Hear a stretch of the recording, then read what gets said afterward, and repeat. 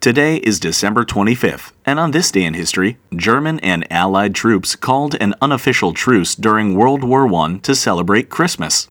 World War I had only begun 5 months before December 25th in 1914, long before the years of punishing trench warfare that would follow.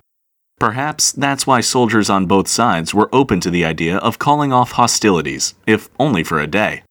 Trenches dug by opposing armies were close enough that, in the days leading up to Christmas, many British troops stationed along the Western Front could hear their German counterparts singing Christmas carols. The British responded with carols of their own, leading to a friendly competition between the two sides to see who could sing louder and longer.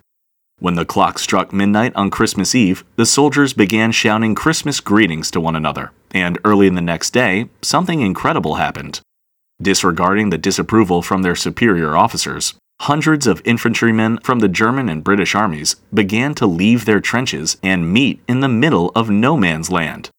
They wished each other a Merry Christmas, exchanging cigarettes and souvenirs, swapping stories from home, and simply enjoying a brief break in the fighting.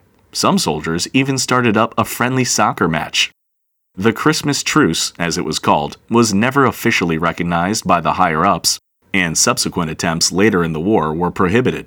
But even if it was just for a day, these simple gestures of goodwill reminded soldiers on both sides of their humanity, even in the midst of one of the bloodiest wars in human history. If you enjoy On This Day in History, please leave us a review by going to reviewonThisDayInHistory.com. Thanks, and Merry Christmas!